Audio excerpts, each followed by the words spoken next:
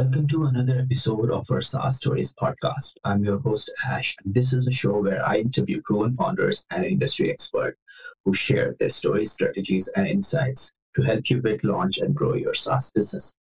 In this episode, I talk to Nick, the co-founder of Content Agency. Nick is a talented entrepreneur who resides in the charming city of Amsterdam with his girlfriend and an adorable 9-month-old daughter. After running the agency successfully for several years, Nick made a pivotal decision in 2018 to sell the company and explore the new opportunities as an experienced professional. Nick delved into interim work and business mentoring, making a strong presence on LinkedIn to connect with a wider audience. However, he encountered a critical challenge in acquiring new clients for his consulting services. His agency had relied heavily on word-of-mouth marketing, drawing leads from friends, family, existing clients, and even competitors. While this approach led to occasional surge in growth, it also subjected Nick's business to the daunting feast and famine cycle, causing considerable frustration. Determined to break free from the cycle and achieve sustainable growth, Nick executed a strategic pivot in 2022. He embarked on a content creation journey to establish a reputable personal brand and showcase his offering to the world. Starting with simple text posts and gradually incorporating visuals and carousels. Nick's content evolved, generating a significant impact on his growth and revenue. This transformative experience led Nick to craft a game-changing solution, Content Design Agency. Through this innovative approach, he now creates compelling content that not only captures attention of hundreds and thousands of people on LinkedIn, but also consistently generates leads week after week. So I hope you enjoy it. Hi, Nick. Welcome to the show. Hey, Ash. Thanks for having me on the show. Awesome. Do you have a favorite quote, something where you would like to share with us? Yeah. So I have one that always haunts me in a way, and it's like choose what you want most over what you want now. It's kind of like an explanation of how discipline works, and discipline is always like the fuel of anything that you want to achieve, right? So I even considered to have it done as a tattoo, but I don't know how I would do it. But what resonates with me is like if you want to go to the gym and you want to like gain some muscle or you want to lose some weight, like it's always choosing between going to the gym or like not even eating French fries or fast food because the bigger picture is further away from you. So that's always a very powerful quote for me. Indeed, and I can resonate with it. So tell us about Nick, and tell us about this content services you provide. What does the service and product do? Who is it for? And what's the main problem you're helping to solve? Yeah, sure. So I think it was early 2020. So that's like a little more than a year ago. I didn't do anything until then on LinkedIn. And I used to be an agency founder and did freelancing. And that was a point that I sort of like pivoted to business mentoring, and I wanted to help other freelancers and solopreneurs, building an offer, attracting the right audience, attracting the right clients. And I thought, okay, this is kind of hard because now I'm pivoting to this new thing, and I don't really have a track record in this new business model. I don't have clients. I don't have visibility. Nobody really knew me because I was a lurker for 9 years on LinkedIn. I had an account, but I thought it was a very intimidating platform with people looking for jobs and like CEOs regurgitating blog articles and stuff. And I thought, okay, if I wanted to get myself out there and want to attract clients, I need to create some content. And so I started doing this back in July, I think. And I had about 900 followers, and yeah, it was very tough in the beginning. Like I actually thought, okay, the thing that I'm offering myself, I also need to like prove it that I can do it because it's LinkedIn and you want to get clients. So I completely went all in on this, and I learned so much about sales and copywriting, and I also learned that a lot of people struggle with this.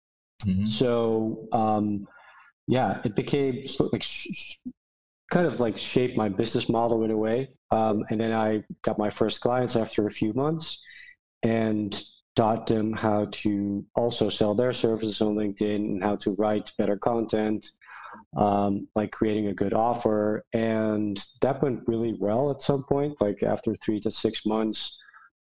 Better things happened, like got more revenue, got better clients, and all of a sudden my business was already plateaued. So I had too many people asking for like working together, but I didn't really have the time, so it was not really scalable.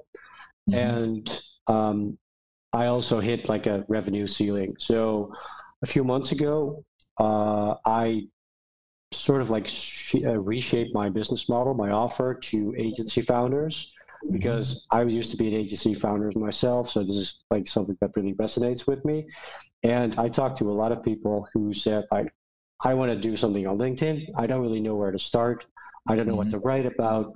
And I have this agency, and it's solely relying on word of mouth marketing, and I need something that I can basically like have a inbound lead generation system on demand, if you will. So that's my story, my LinkedIn story, I would say. And you said that you started in July. Is it this year or last year? Last year. Yeah.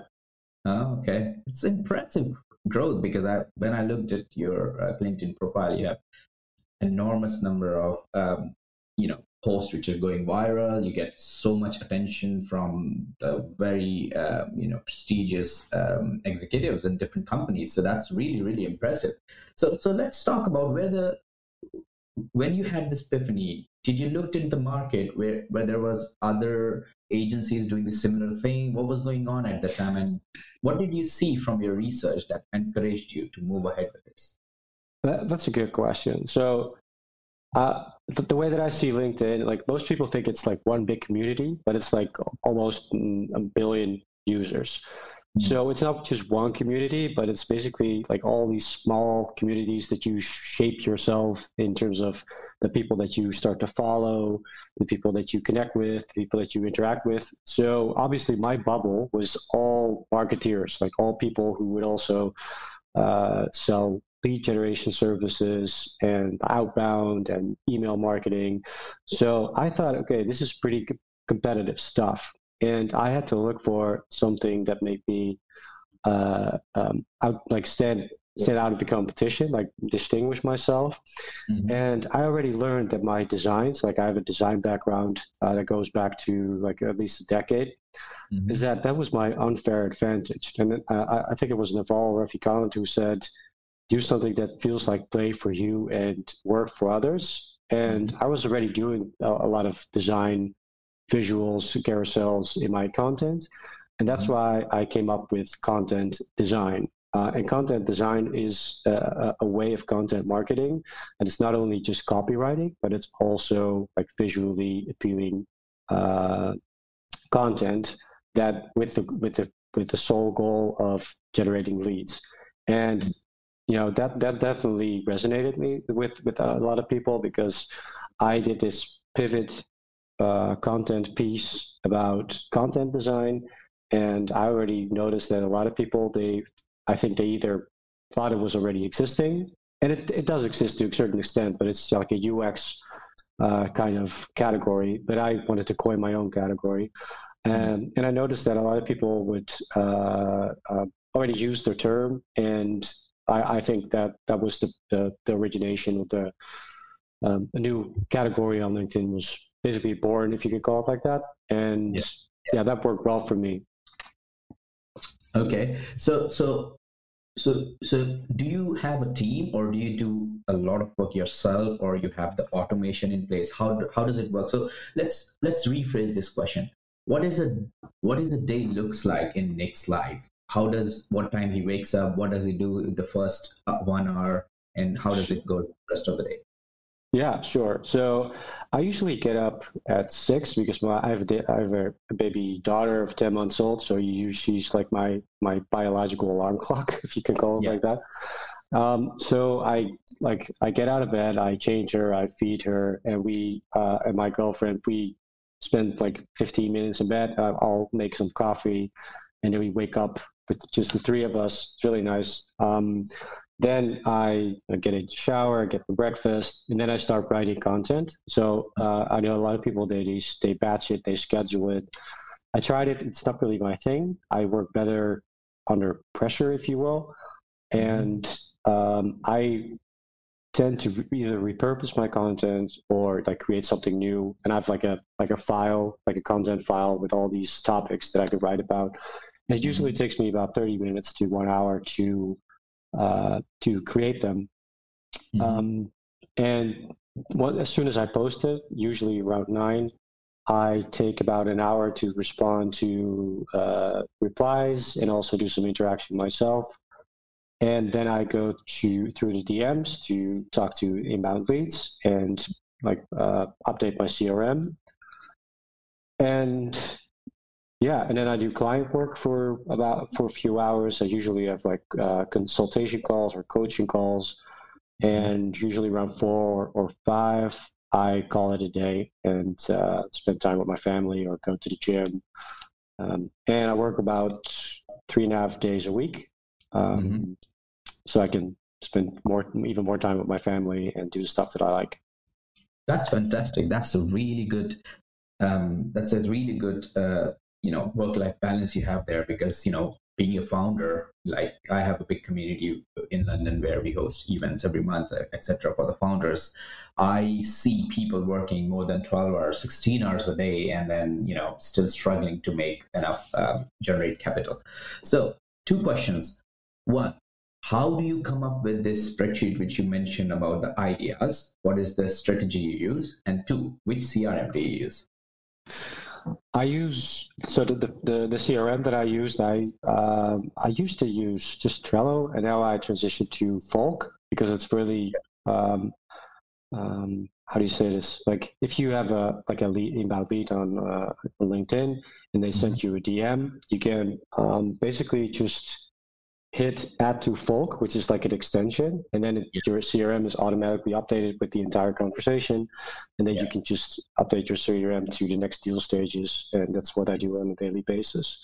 I also have this wait list.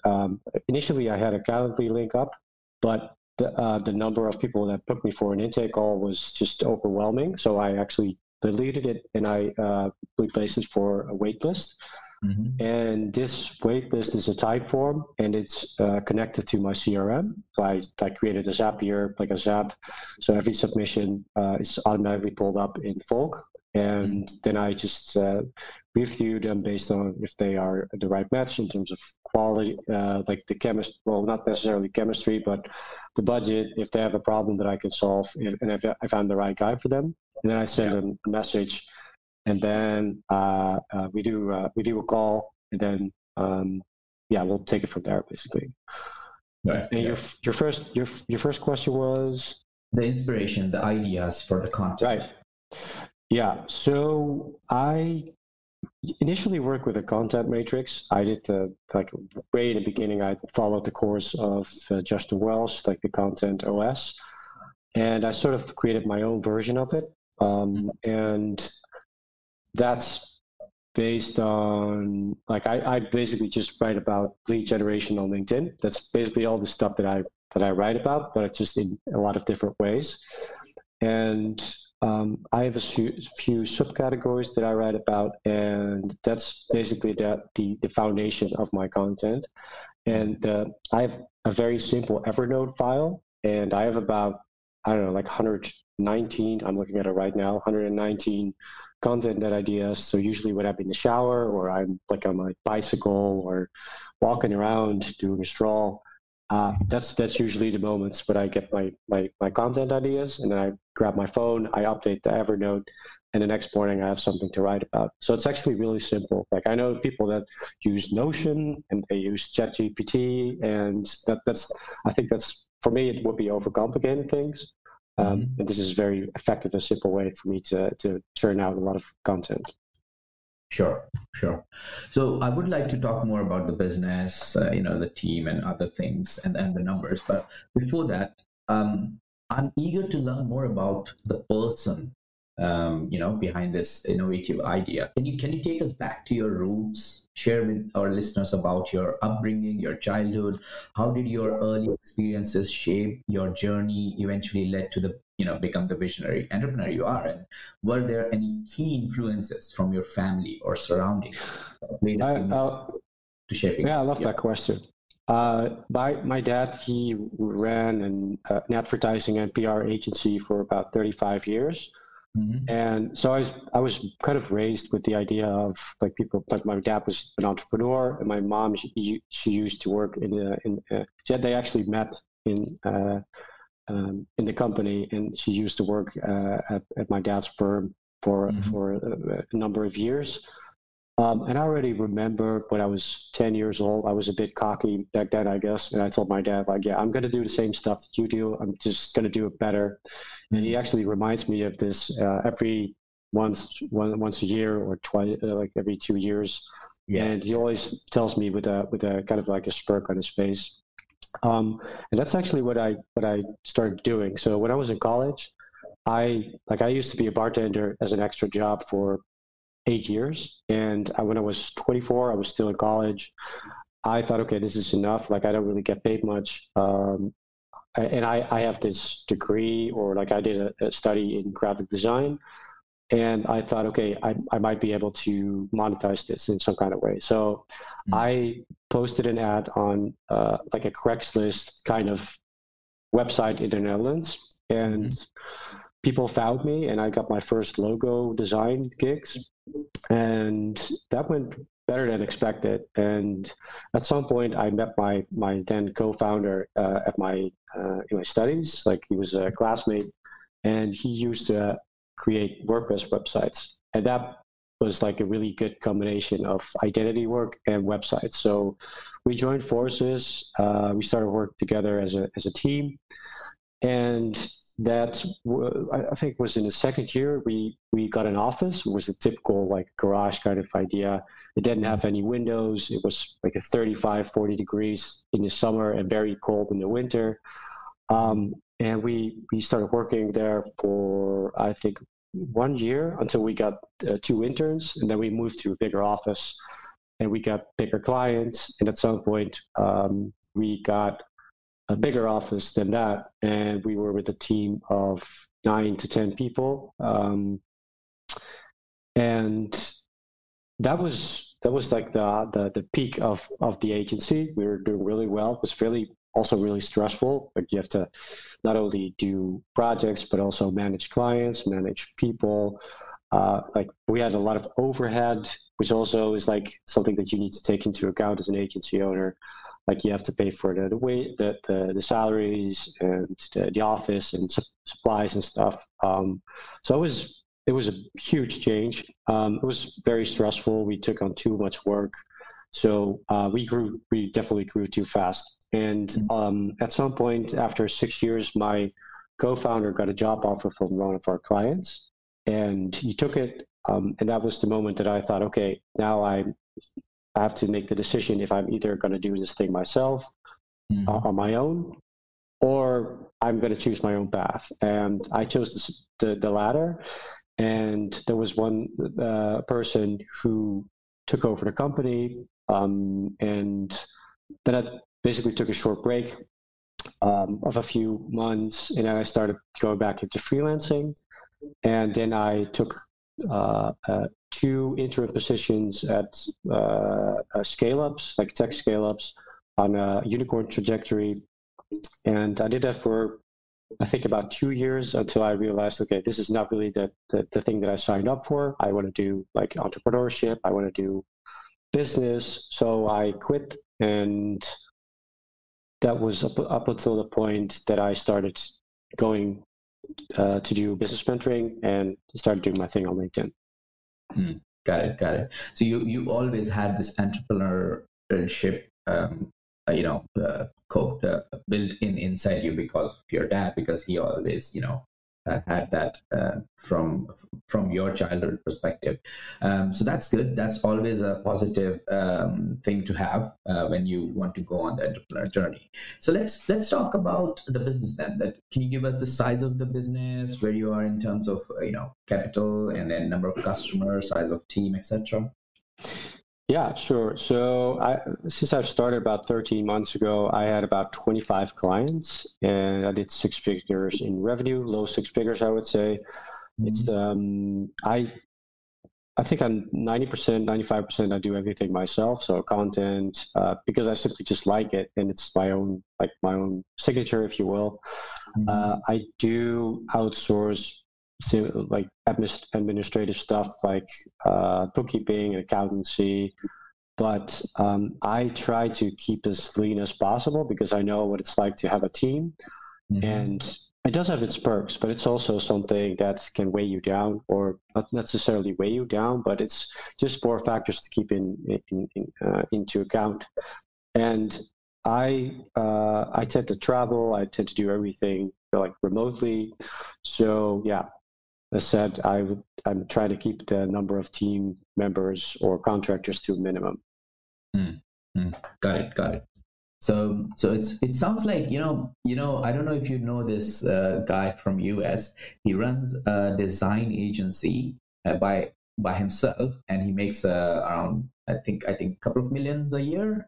He's very Design Joy. That's the one. Design Joy. Brent, I think his name is yeah. And his revenue model is amazing. It's like you subscribe to it, and then you just send him the instruction what you need, and then you get the output, and it's boom, you have the money in your account. It's amazing. That's great. So can you share a compelling case study that highlights how a company leveraged content agency solution to achieve success and solve their key business challenges? And I would love to hear about the specific problems they faced, the steps taken to improve their business, and the measurable outcomes they experience as a result. Sure. So as said, usually I work with people who are agency founders, and what I usually struggle with is that they don't really have a strategy, and they tried a bunch of things themselves. They tried random posting, random interaction, and it either gets them a little bit of traction, but usually no leads yet. And they solely rely on word of mouth, outbound ads that don't work, and they basically just lose time and money on tactics with poor ROI. And they also have to juggle with their clients and their team and their business. And content creation just basically it costs a lot of time, right? Like you either have to like it, you have to time for it, or you're going to outsource it. So these are a bunch of challenges that my clients face, and I basically help them to create growth content, which is like the content that gets you the right eyeballs and makes you pop on your customer's radar and also influence on your space. And I help them with creating authority building content, which positions them as an authority, like a thought leader, if you will, and as a go-to person to their ideal clients. And lastly, I help them create lead generating content. And if you're familiar with this, I don't even know what it's called, but they usually call it like tofu, mofu, bofu. It's like a funnel. Yeah. And the bottom funnel layer would be like lead generating content that after nurturing your ideal customers, we share content that laser targets them, and it basically tells them that they should buy from, tells their audience to buy from them. Okay. And so does that make sense? Yeah, it does indeed. And I was about to say that.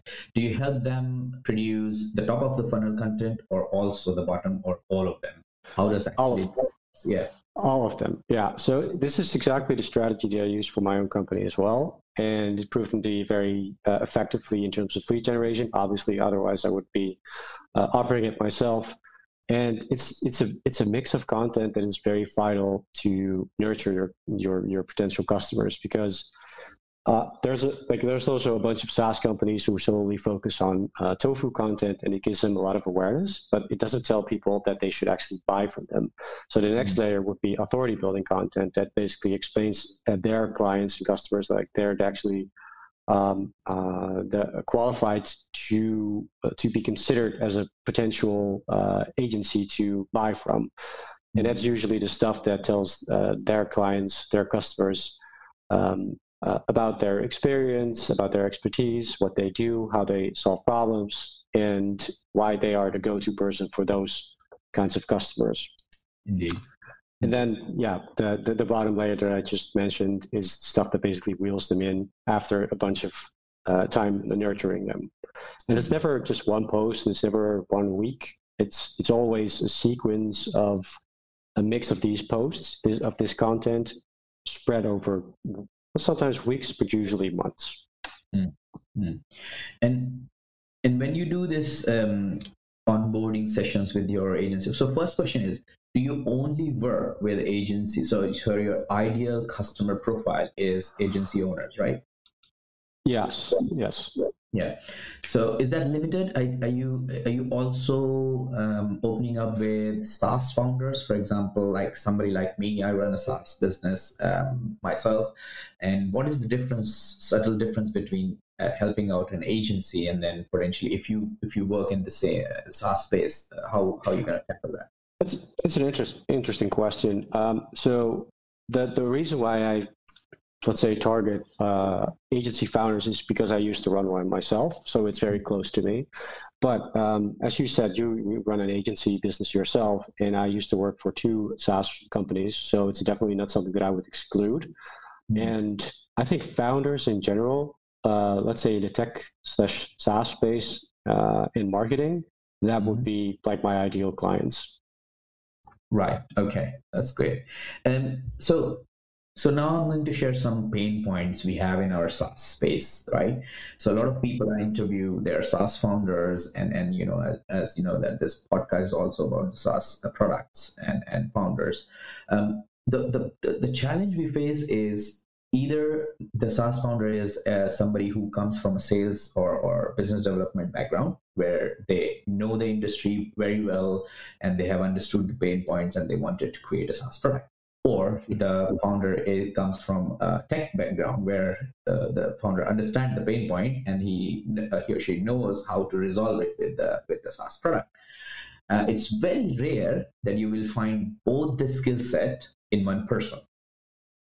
So the pain comes from both sides. So if the person is tech, then the person doesn't know how to get it in front of the customers, which is like the ideal problem in any business. If the person is in sales or business development, he doesn't know how to produce the good product. So obviously the second scenario we can talk later, but the first one is I'm interested more.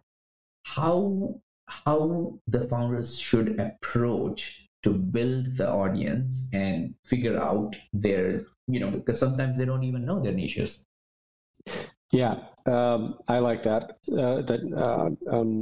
I work, well, like I mentioned, I work with a bunch of SaaS companies and tech startups, and they always have the same problem. Like if we were to create a brand identity, but mostly the website, mm-hmm. The founder and like other tech-oriented people, they would always, I wouldn't say interfere, but they wanted to create content on the website that was very techy, like very difficult, complex, text heavy. And I always tell them, like, you need to create content that it's easy to read for everyone. Like you have to explain it to someone like they're 5, for instance, or maybe like 12 years old. That's why I always write my content in 3rd grade writing level, level 3rd grade writing. And that's something that I noticed with a lot of SaaS founders. So I think the biggest challenge here is that you don't write tech words, like buzzwords, lengthy content, but have someone help them to simplify it and make it digestible for their audience. So I think that's the biggest challenge that they should solve. Does that answer your question? Well, it does partially because now I understand that if you're a founder, you're in a SaaS space, what you have to focus is making it simple to understand your Mhm. to understand the pain point and explain it to your audience. And obviously, if every business has a different approach towards go to market strategy, generating leads, etc., etc. What is your suggestion in terms of specifically towards SaaS founders in terms of approaching before launch of the product and after launch of the product, because there are two different phases, isn't it? Yeah, so I think there is a distinction between how usually like SaaS or corporates do content marketing, because the stuff that I do is solely based on personal profiles on LinkedIn. I don't do any business pages because people buy from people. Yeah. And I think that's very relevant in this situation as well. So if you're talking about like a product launch or whatever, usually when like my experience with SaaS companies and tech companies is that they would go like they do gated content, white papers, like one pagers like PDFs, what have you, webinars, and they're always chasing for email addresses. And I think that's a mistake because you want to make content accessible, because the conversion is in the content, not necessarily in collecting emails. Sure, like it helps as well, but it wouldn't be my strategy. So my point of view is that let's say if I take you on as a client, I would interview you. I would ask you about your background, about your history, about your knowledge, about your expertise, and about your business, of course. And then we would create a content strategy that is not necessarily focused on your product. But always ties back to your product and business in a very personal way that it actually resonates with people. Does that make sense?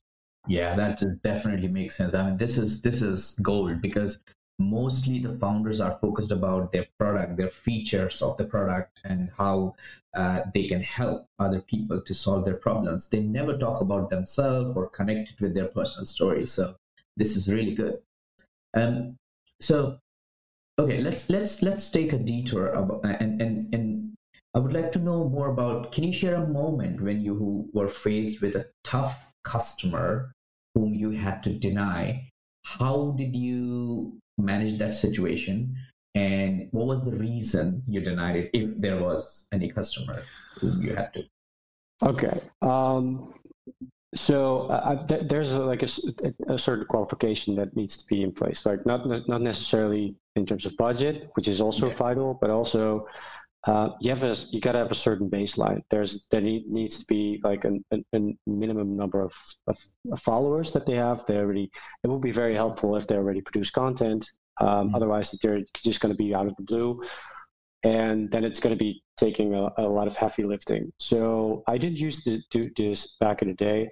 I would accept more people, and I thought, okay, I can help anybody. And then I learned, okay, you actually need some traction, like already momentum to get things started. So that's something that I pay attention to. One other thing that I would say is that if I stumble upon people and they ask me like, hey, can you help me? Like I'm almost desperate. What's your price? And usually I wouldn't go like share my rates out of the gate, because it sends a different message, right? Because you don't want to talk about pricing. You want to because then it's perceived as a cost rather than an investment. You want to talk about their ideal outcomes, and if that's actually something that you can fix. So usually when I stumble upon people who are very desperate to get leads, I turn them down, because it's too much pressure on them. It feels like they're spending their last money as a last resort, and that's a bad way to go. So you actually want to work with people who are already, let's say, comfortable with things and build a little bit of momentum themselves. So it will be easier to create a win-win for the both of us. Indeed. That's good to know. So talk to us more about LinkedIn. Is there some kind of tricks or tips you would like to give our listeners? Does producing content constantly, publishing it on LinkedIn, helps your profile to get in front of more people? What is the tips which each and every founder should follow in order to get more visible?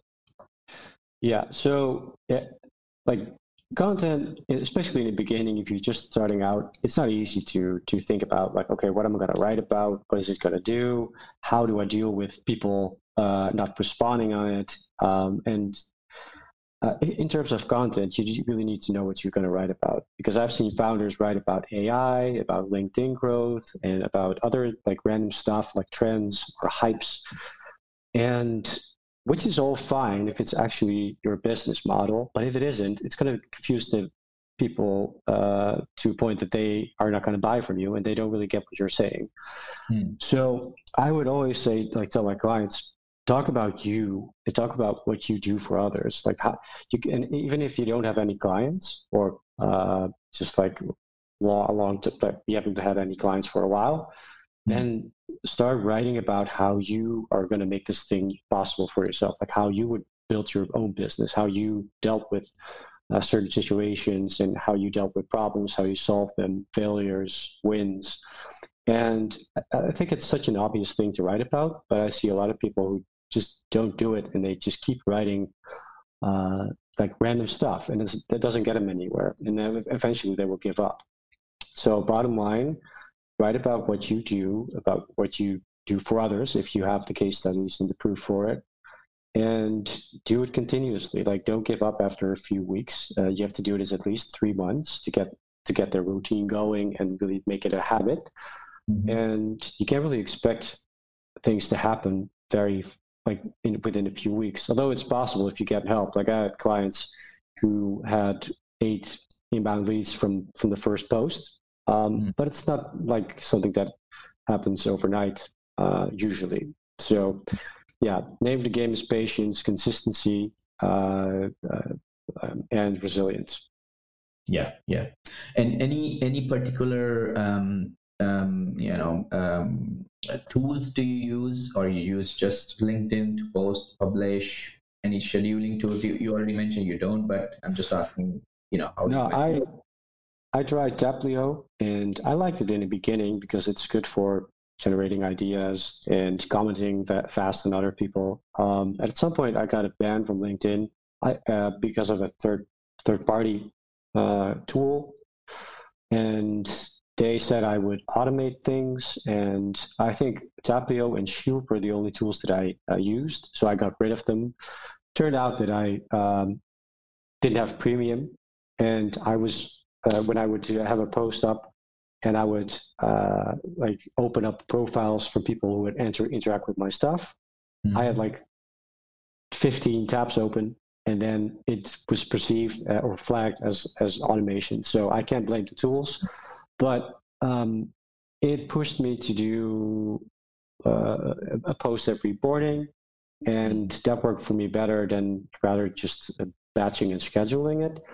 The one tool that I still use, and I would highly recommend it, is Authored Up, which is basically like a mock-up tool. It rolls up a window, and you can write in it, and you can see what it looks like on mobile, on tablet, and on desktop. And I always keep it on mobile so I can see how long it is, and it definitely pushes me to be very short in my words, in my sentences, I usually don't do paragraphs. And I would say that to a certain extent, that if you keep writing in short sentences and short words, it will be better digestible for your audience. So that's why Authored Up helps a lot. Yeah, I just Googled it and it looks promising on the front page. Are you using it from a very long time, or recently you discovered it? I think about 3-4 months ago. So it's relatively recently, but I think now it's free, but they're gonna make it a paid tool, and I totally understand, and I would happily invest in it. Yeah, definitely. Great. Yeah, Nick, I've been enjoying this conversation so much that I want to go, but we are heading towards the end, so I have to get towards our lightning round. So before going into the lightning round, what I would like is, throughout your journey and experience, there must have been valuable lessons learned. If you don't mind sharing, could you reflect on your experiences that tells us about one mistake or a setback that you encountered along the way that you now consider maybe not a regret, but a lessons learned? And what advice would you give our listeners based on this experience? Yeah, sure. So when I just started out doing content, I like usually when you start out, you stumble upon guys like Justin Welsh and Dan Coe who are absolute content machines, and they've been doing this for years, like very successfully. And then you think, okay, I gotta have a newsletter. Maybe I should do a podcast. Should do like a digital product, and I do content. I do interaction. Um, I tried all of them in the beginning without an audience. So that was a huge mistake because it took me a lot of time, and it's like an easy way to get burned out fast or to give up. So I canceled all these things. I did this when I had like 1,500 followers. I tried digital products, didn't work. I tried the newsletter, so I paused it. And now I just focused on creating good content and improve my content. So that's a mistake that I've made myself, but I also see other people do it. Like they jump from one shiny object to the next one, and then they give up, which is a waste. So long story short, aim for sustainable growth, and there's a time and place for adding new assets. Great advice. I think that will help a lot of our founders because exactly as you mentioned, that we see an object and we jump on it, and then we see, oh, it's not working, and then we jump on another one, and it's always a good idea to be consistent. Great. Let's jump into the lightning round because we are heading towards the end. So I've got 6 quick fire questions for you. Just try to answer them as quickly as you can. You ready? Yeah. Oh, great. What's one of the best pieces of business advice you have received? Aim for sustainable growth. Good one. What book would you recommend to our audience and why? I would recommend Atomic Habits because it taught me to focus on one thing in a sustainable way rather than to jumping all these shiny objects, and it prevented me from going too fast and give up. Good one. I have to add that into my reading list. What's one attribute or characteristic in your mind of a successful founder? Yeah, it feels like I'm being repetitive now, but I would say patience and resilience, because like most people talk about consistency, which is kind of a buzzword, but you need to have a long-term mindset and willing to do many repetitions and choose routines over motivation. Yeah, totally agree. What's your favorite personal productivity tool or habit? I would say routines again. Like routines, they beat consistency, motivation, and often discipline. So, great stuff.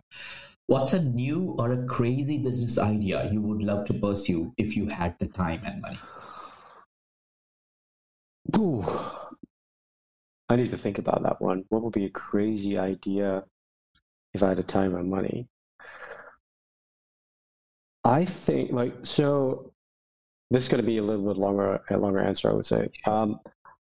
I think I love to do workations. Like I prefer working abroad rather than doing vacations. I'm actually going on a trip for 6 months in September with the family, and I've been doing them more often. So I think it would be a crazy idea, but one of my goals would be to, instead of teaching other people on LinkedIn how to do inbound lead generation and stuff on LinkedIn, I would probably want to organize a mastermind in an exotic place, in a villa or like a nice setting near the beach with good food, music, like having good vibes with like-minded people, and just do like a week of workshops, presentations, and business stuff. So it's a small idea, but I think I will be very happy to do it. You should definitely do it. I would totally sign up for it. Because what's better than going on a vacation, learning a skill set or something about improving your business, going out for like good food, roaming around like for a bit of time, and then doing the same thing for the week with the best minds in the industry, right? Yeah, I love it. Yeah, great. Well, and the last question is, what's an interesting or fun fact about you that most people don't know?